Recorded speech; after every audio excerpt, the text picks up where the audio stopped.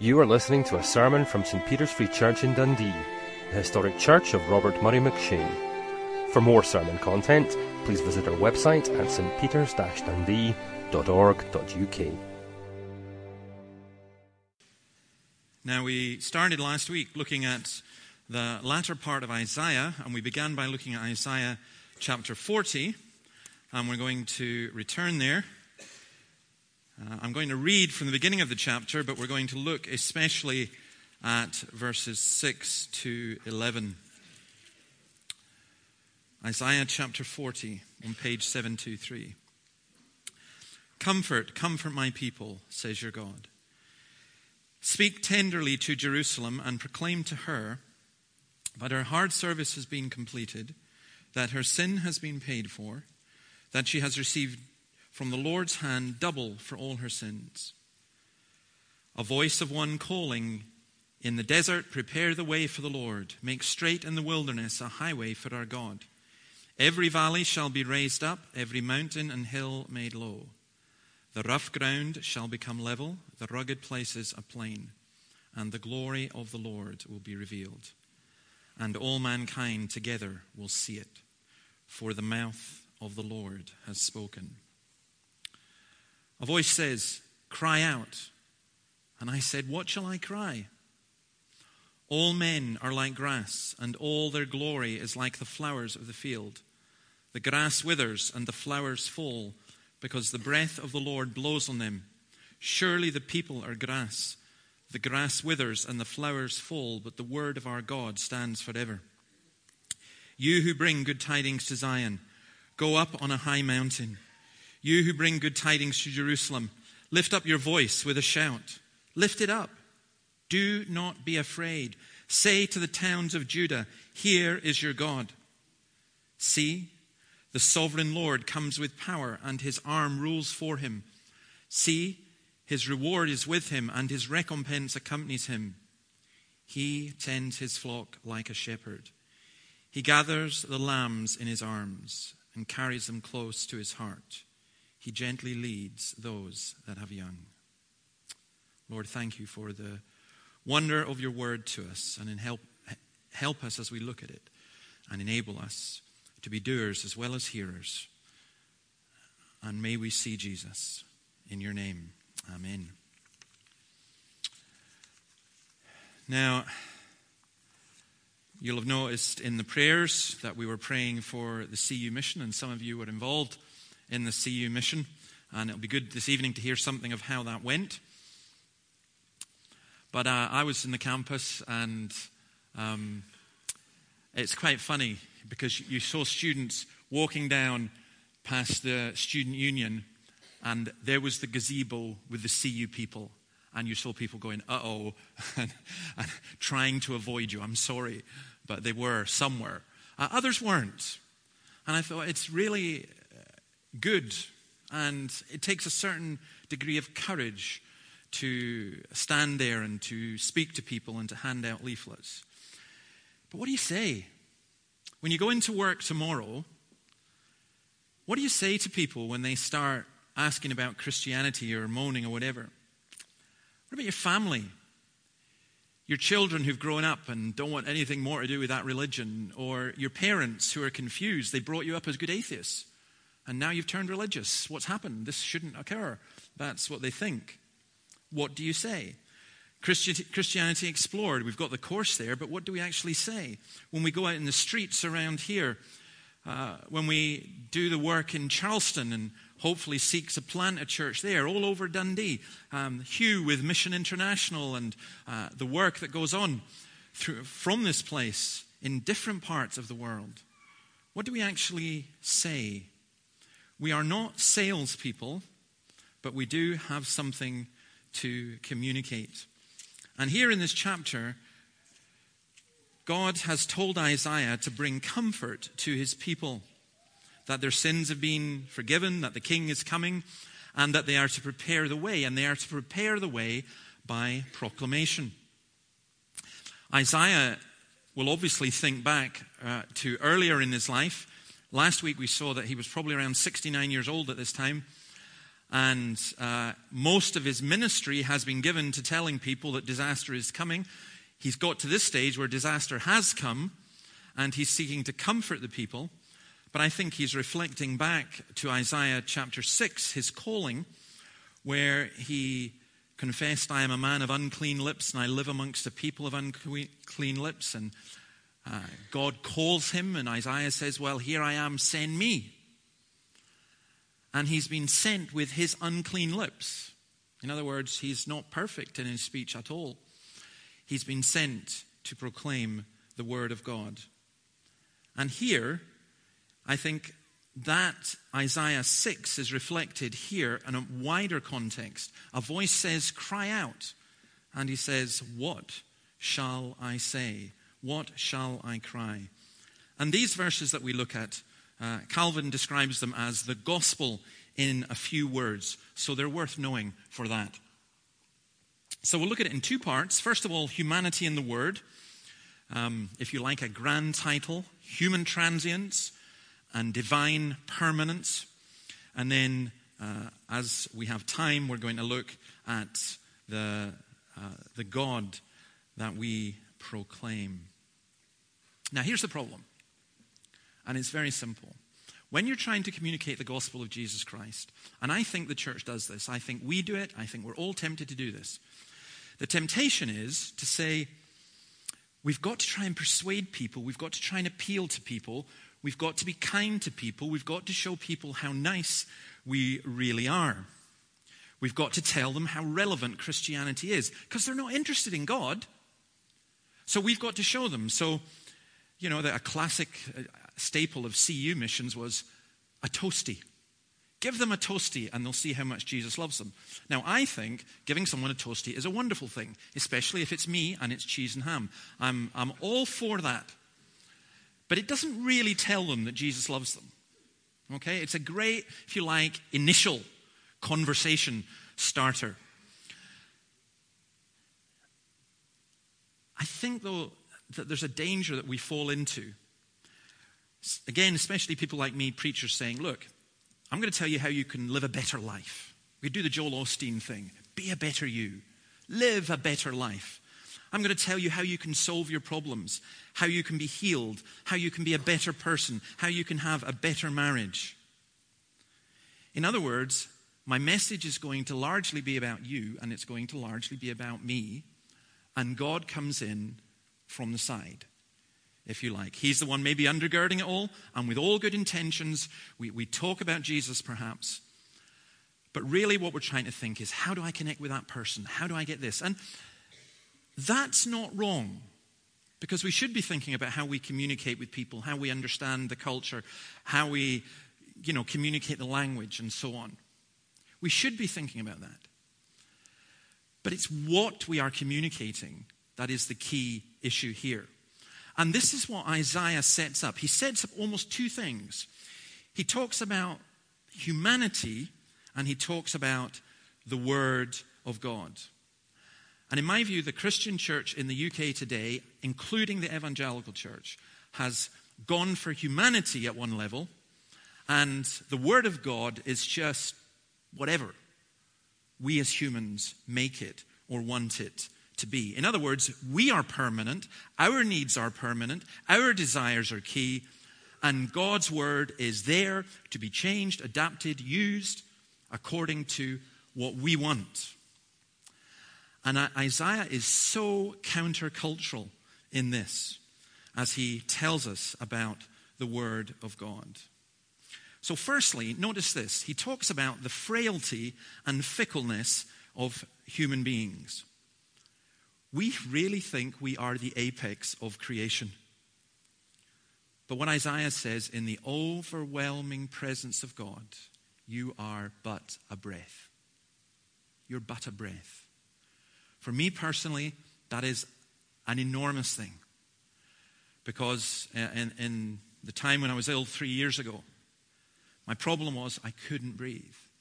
And not being able to breathe meant you would lose your life. You are but a breath. In our heads, we have this idea of our permanence. But the reality is, we are but a breath. Job puts this wonderfully. Job 14, verse 1. Man born of woman is of few days and full of trouble. He springs up like a flower and withers away like a fleeting shadow. He does not endure. Do you fix your eye on such a one? Will you bring him before you for judgment? Who can bring what is pure from the impure? No one. Man's days are determined. You have decreed the number of his months and have set limits he cannot exceed. So look away from him and let him alone till he has put in his time like a hired man. At least there's hope for a tree. If it is cut down, it will sprout again, and its new shoots will not fail. Its roots may grow old in the ground, and its stumps die in the soil, yet at the scent of water it will bud and put forth shoots like a plant. But man dies and is laid low. He breathes his last and is no more. As water disappears from the sea, or a riverbed becomes parched and dry, so man lies down and does not rise till the heavens are no more. Men will not awake or be roused from their sleep. And Isaiah says, you've got to call out to people. You've got to cry out to people. You are like grass. You are not eternal. Your memory will not live forever. You are not going to live on through your genes. Earlier in Isaiah 15, he'd said this, the waters of Nimrim are dried up and the grass is withered. The vegetation is gone and nothing green is left. And he's talking about the destruction of his people. Or in Isaiah 28, woe to that wreath, the pride of Ephraim's drunkards, to the fading flower, his glorious beauty set on the head of a fertile valley, to that city, the pride of those laid low by wine. And to make this point even stronger, he doesn't just say that we are like grass, in other words, that we are physically frail, and that you and I this morning are but a breath away from eternity. He doesn't just say that. He talks about the flower. All their glory is like the flowers of the field. And this is a much harder one for us to accept. Most human beings will, at least intellectually, if not emotionally, accept that we are frail and that we are mortal. But this really strikes at the heart of human pride. Because in using the picture of the flower, he's saying, the flower is beautiful. You look at the flower, it's not just a bit of grass. It's glorious. It's beautiful. But it fades. And what he's saying there is, as human beings, you and I have many fine qualities, many good things. There is human creativity, human art, human love. There is human interaction. There are all these wonderful things about humanity. And he says it's like a flower. In its glory, it withers and it dies. Is it Gauguin has just had a painting. I mean, he's long dead, so he won't see any of this. Sold for $300 million. Somebody from Qatar has just bought it. That's really 200 million quid for a painting. Are people buying it because they appreciate the art? No, they're not. They're buying it because Gauguin and Van Gogh and all of them have just been turned into commodities to be sold, not art to be appreciated. And that's appalling. But it's a fine image of even the greatest of human art and human achievement. It's frail. It will fade. Here, though, it's not just talking about human art, if you like, or human beauty. It's talking about human trustworthiness. All their glory is like the flowers of the field. The grass withers and the flowers fail. All their faithfulness, he's going on to speak about the faithfulness of God, and he's contrasting the faithfulness of human beings. And he's saying all the faithfulness of all the people that you know is like the flowers of the field. It will fail. We now expect politicians to break promises. We'll make the vow. And everyone's as cynical as can be about that. We will hear our political leaders say things and we go, yeah, right. We don't believe it. But sadly, that cynicism is creeping in other areas. People don't expect their friends to be loyal. Or if they do, they're very often let down. The husband who breaks his vow to be faithful. The wife who breaks hers. The believer. Hosea 6 says, what can I do with you, Ephraim? What can I do with you, Judah? Your love is like the morning mist, like the early dew that disappears. people go, well, I'm putting my faith in the human spirit and human love and human kindness and human graciousness and human goodness and human faithfulness. And God says, yes, it's there, but it fades. It fades. If that's what you're trusting, you are going to be so let down. Peter quotes this. He quotes it in this way. He says, all men are like grass, and all their glory is like the flowers of the field. Those of you who like going to football matches, you'll know some of the football songs. One of the most famous ones, which I won't sing, is Man United fans used to sing it, and others have joined in. Glory, glory, Man United. Days of glory. They'll talk about if, sadly not Dundee now, but if Dundee United go on to win the Scottish Cup, they'll talk about a glorious cup run and glory this. But it's all going to fade. It's all going to fade. The humanist says we make our meaning. We glory in ourselves. And God says, yes, but you put all humanity on that side and it will fade. The flowers, the image that he's using here is of the spring flowers that in that country, in Israel, bloom in the desert and then get destroyed by the wind, the sirocco wind that comes up from the hot, dry, dusty regions of Arabia. And what the prophet is doing here, what God is doing here, is playing on the Hebrew words for wind and spirit, which are very, very similar. And he's saying the wind, the spirit, brings life. God breathed his spirit into mankind, and the man became a living being. That's where consciousness, that's where soul comes from. That's where you come from. God gave you your being, and in him you live and move and have your being. But what he's saying in Isaiah here is God can take his wind away. It's not when your lungs stop working, it's when God withdraws that you die. When God withdraws his spirit, that is the end. Psalm 103, as a father has compassion on his children, so the Lord has compassion on those who fear him. For he knows how we are formed. He remembers that we are dust. As for man, his days are like grass. He flourishes like a flower of the field. The wind blows over it, and it is gone, and its place remembers it no more. And it's almost as though Isaiah is being told, you've got to speak to these human beings, but they are frail, and they are spiritually dead, and what's the point? And I tell you that if our message was a human message for human beings relying on human tactics, human intelligence, human wisdom, human gifts, then we should all pack up and go home. But that is not what Isaiah is being told. He's told to have confidence in the message, not in the capacity of those who hear it. Why do I bother speaking to the children? Is it because I think, okay, if I just tell them this, and this, then they'll think this, and no, that's not how it works. It's because I believe, as we'll see, that God particularly cares for the young children, and he wants to hear them to hear his message, and his Spirit will eventually bless that to them. It's not the capacity of the people who hear it.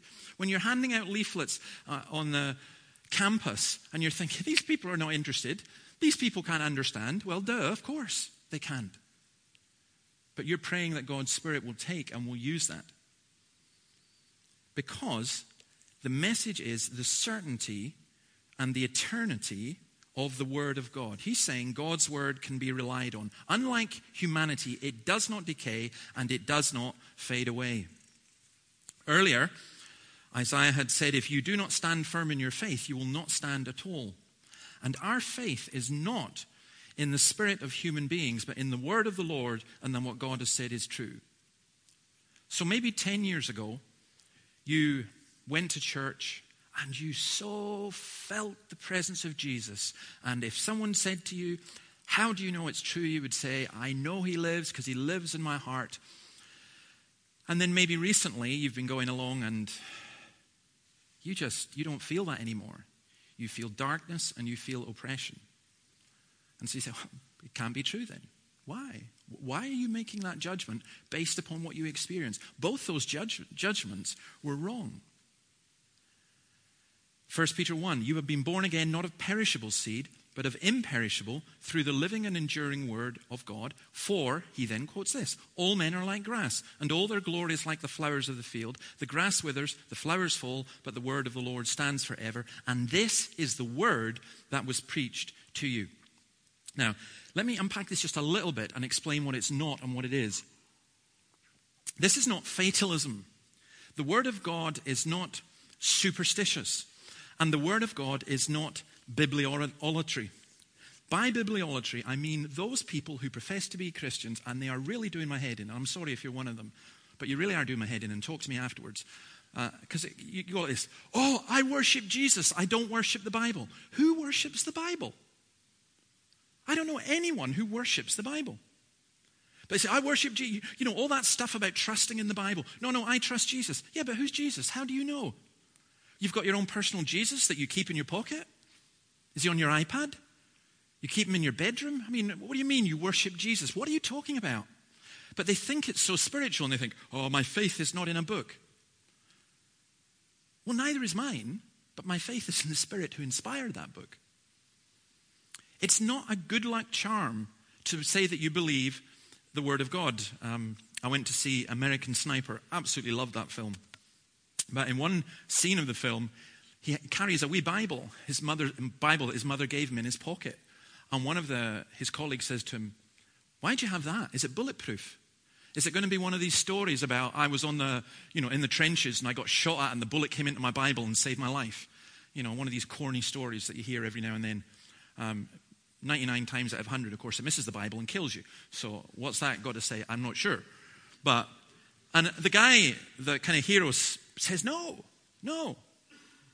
He actually did read his Bible. It's not a good luck charm. This is what it is. It is trust in God that springs from a trusting relationship with God. It's trust in a person who has committed himself to us.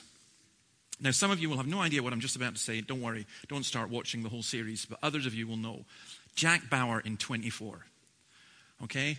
What does he always do? Apart from ensure that everyone around him gets killed. Apart from that, what does he always do? He always says to somebody. Says to the woman who's just come into his life, "Do you trust me? I'm asking you to do something that seems crazy. I'm asking you to be handed over to this mass murderer, to go on a plane with a bomb. And don't worry.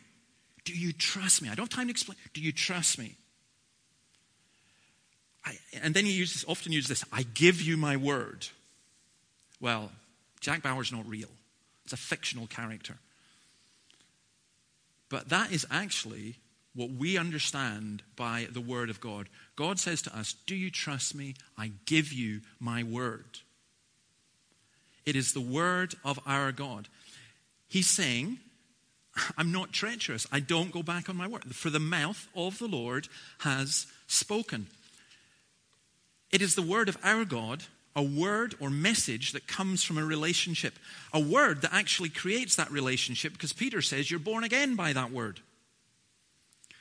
God's word, in other words, has the same character as God himself. It is as unchanging and reliable as the one who spoke it. The word of our God stands forever. What do we mean by God's word? The Shorter Catechism says the word of God which is contained in the scriptures of the Old and New Testament.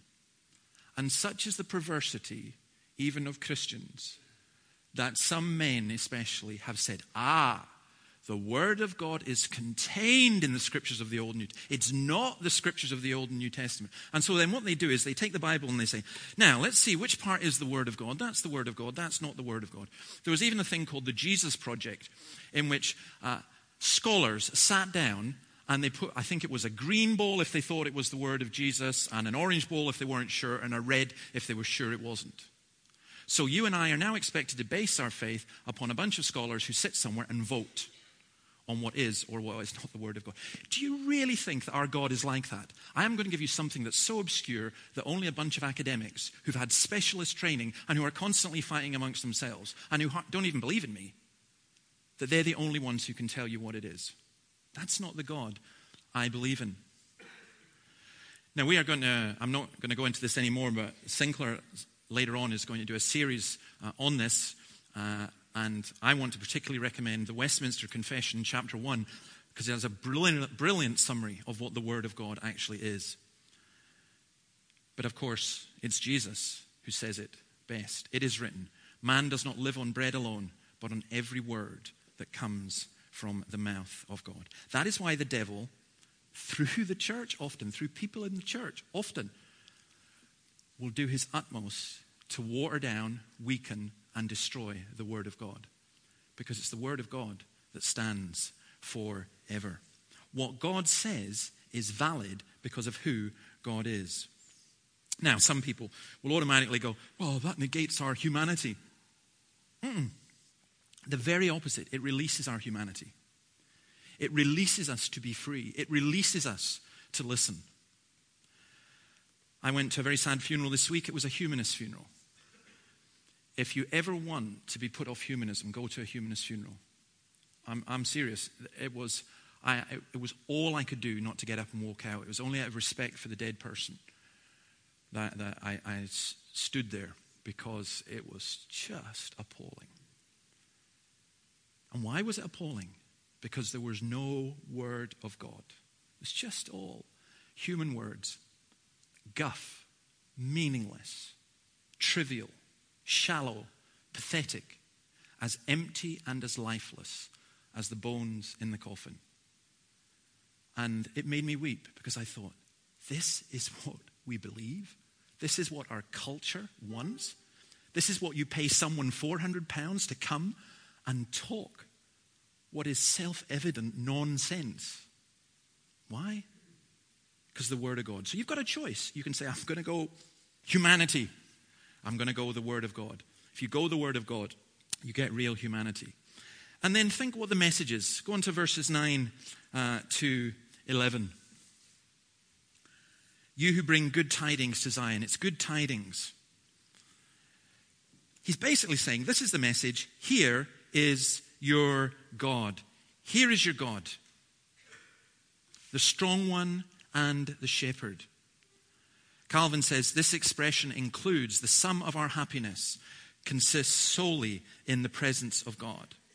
And he's saying, behold your God. 3 times.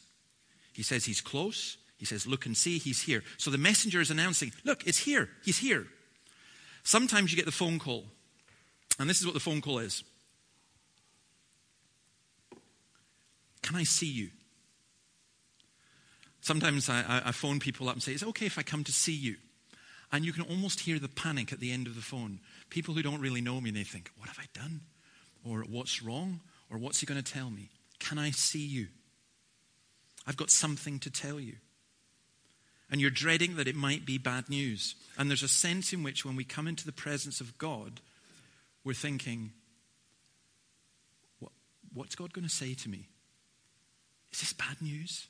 Is this like being called to the doctor's surgery? We've got the results of your tests. Would you like to come? I'd like to have a chat with you. Make sure you've got plenty time. You don't want to hear that. When God is speaking to us, I think for some of us anyway, we're thinking, okay, this is not going to turn out well. What is the message? Well, look what he says. You bring good tidings. You bring good news.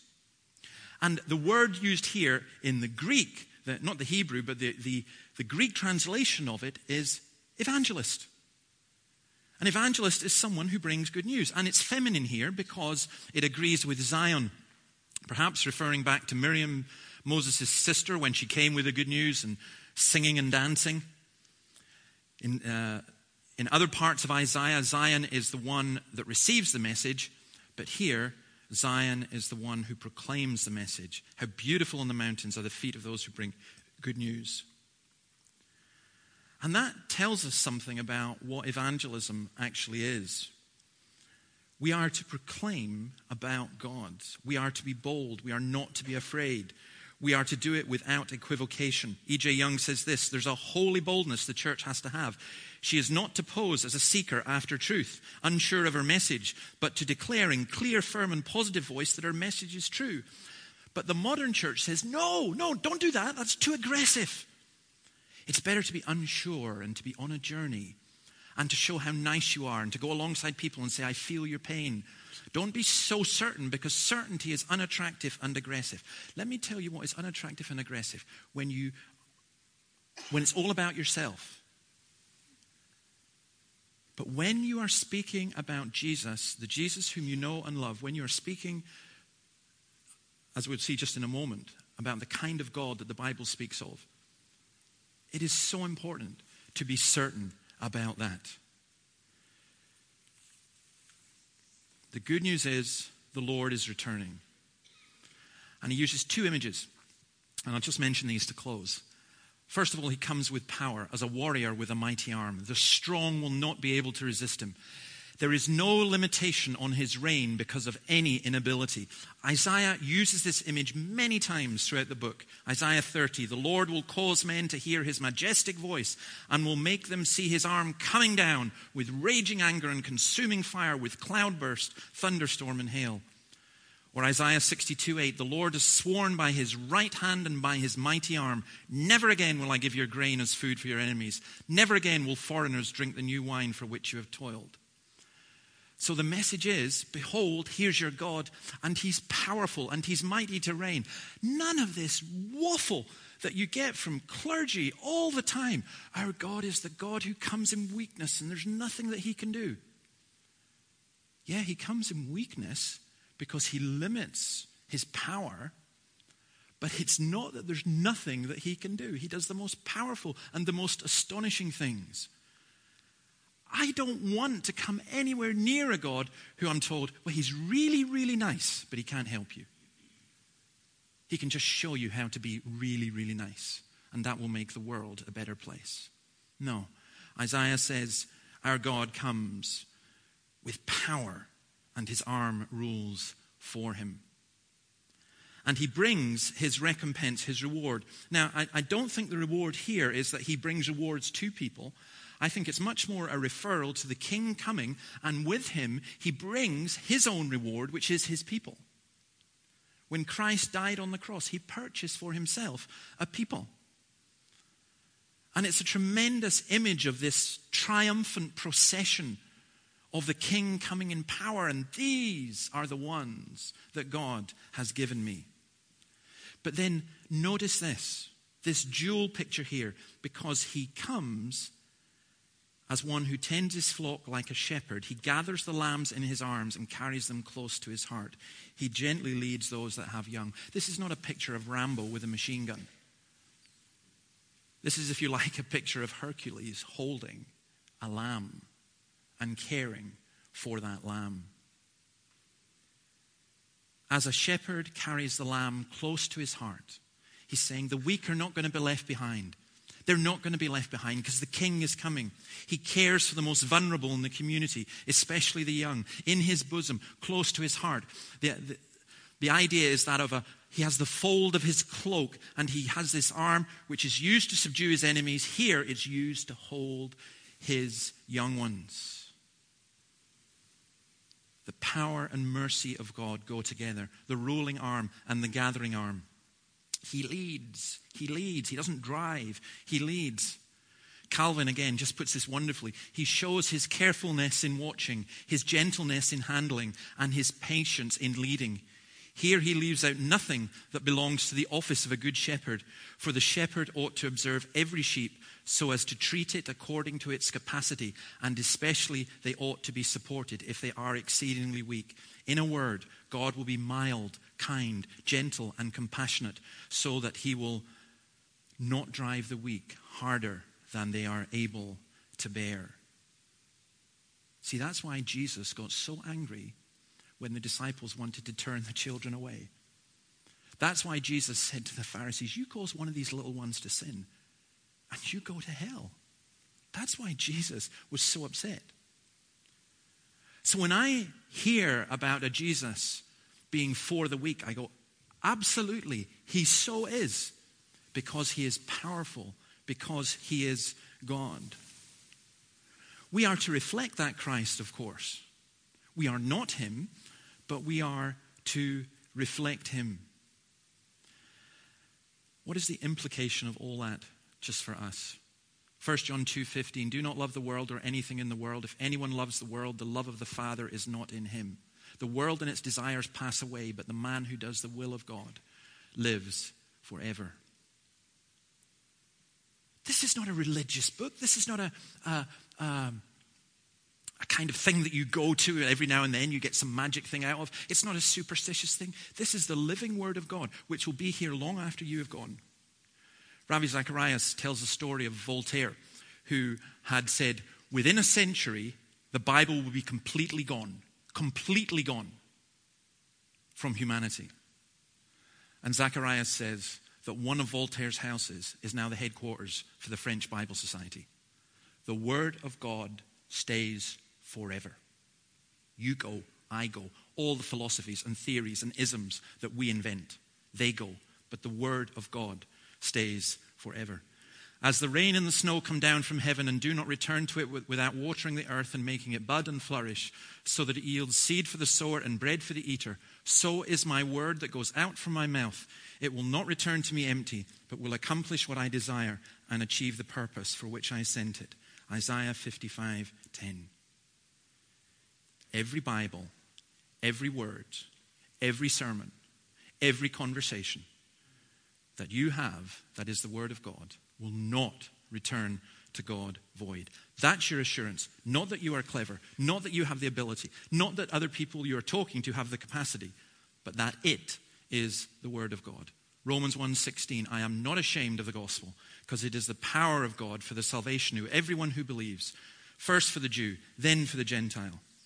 And that's why we lift up our voice, and that's why we shout.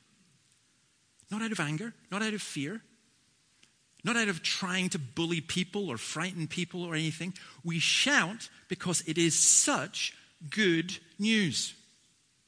I'm sorry to do this to Tom, but yesterday Atletico Madrid beat Real Madrid 4-0. And in the report of that game, I was watching online, the reporter said, I hope that the government are going to award compensation or hearing aids to everyone within 5 miles of this stadium, because the noise is unbelievable.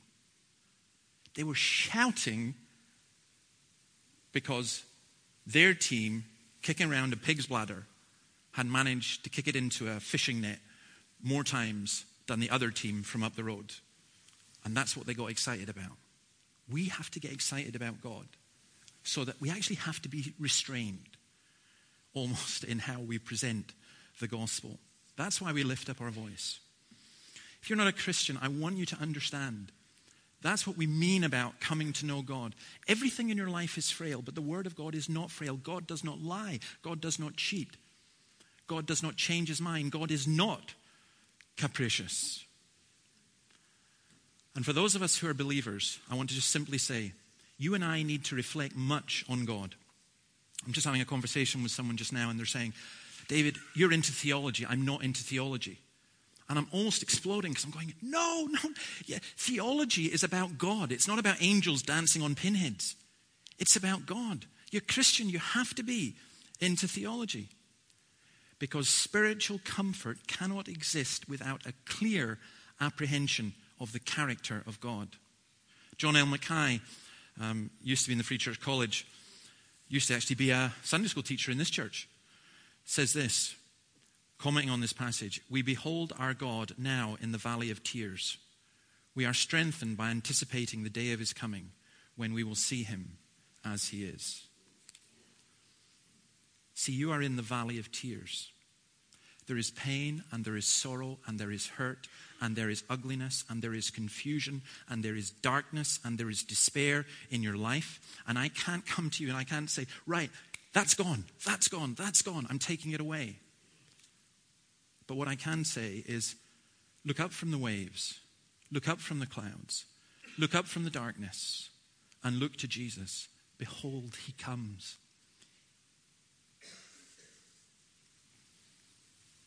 He comes with a mighty arm. He's not going to let you go. And he comes with a tender arm. The things that concern you, the things that hurt you, the things that wound you, the things that bother you, the things that frighten you. Don't you think he knows that? Don't you think he understands? Don't you think he grasps? you don't need to freak out. You don't need to worry as though everything that's on your shoulders is just on your shoulders, because it's not. Because underneath are the everlasting arms. Behold your God. This is your God. Not the one you make up. Not the one people tell you about. Not the one that Stephen Fry rants about. But the God who is revealed in his word.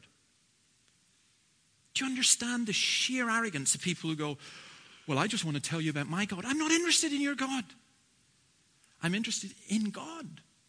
I'm interested in the God of the Scriptures, because there is nobody so good, so pure, so holy, so beautiful, so kind, so powerful, so gracious, so loving as this God. And if you're a believer, with all your sins, with all your faults, with all your darkness, that you don't even know how dark it is, he's your God and you're his people, and he comforts you. And if you're not a believer, he holds his hands out and he says, come to me, all you that labor and are heavy laden, and I will give you rest. How great is our God. Let's pray.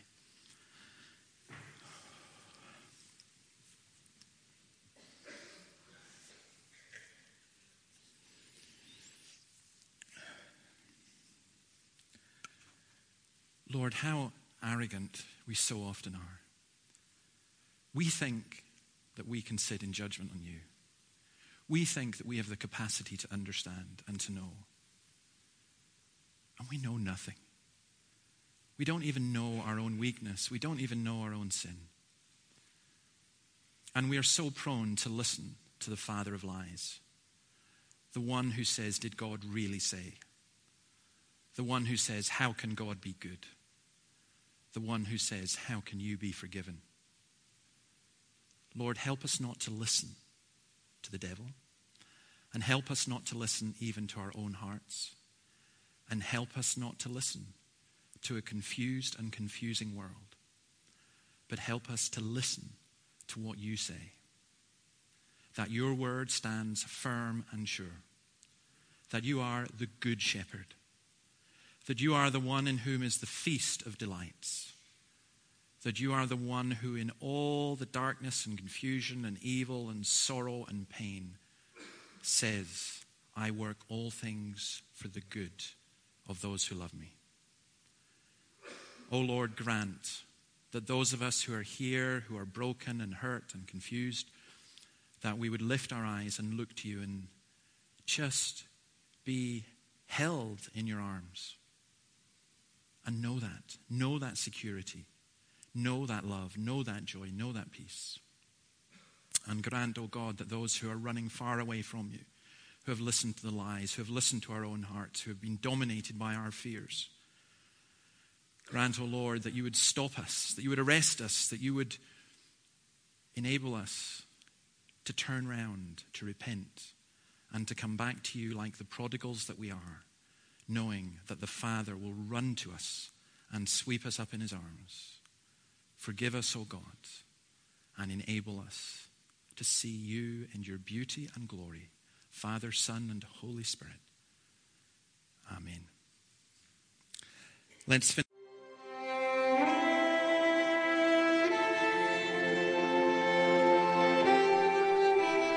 Thank you for listening to this sermon from St. Peter's Free Church in Dundee. If you found this sermon has been helpful to you, please help us to continue building up and assisting the people of God. Visit our website at stpeters-dundee.org.uk. For information and training on persuasive evangelism and how to share your faith biblically, please visit the website of Solace, the Centre for Public Christianity, at solace-cpc.org. Once again, that website address is solas-cpc.org. Thanks for listening.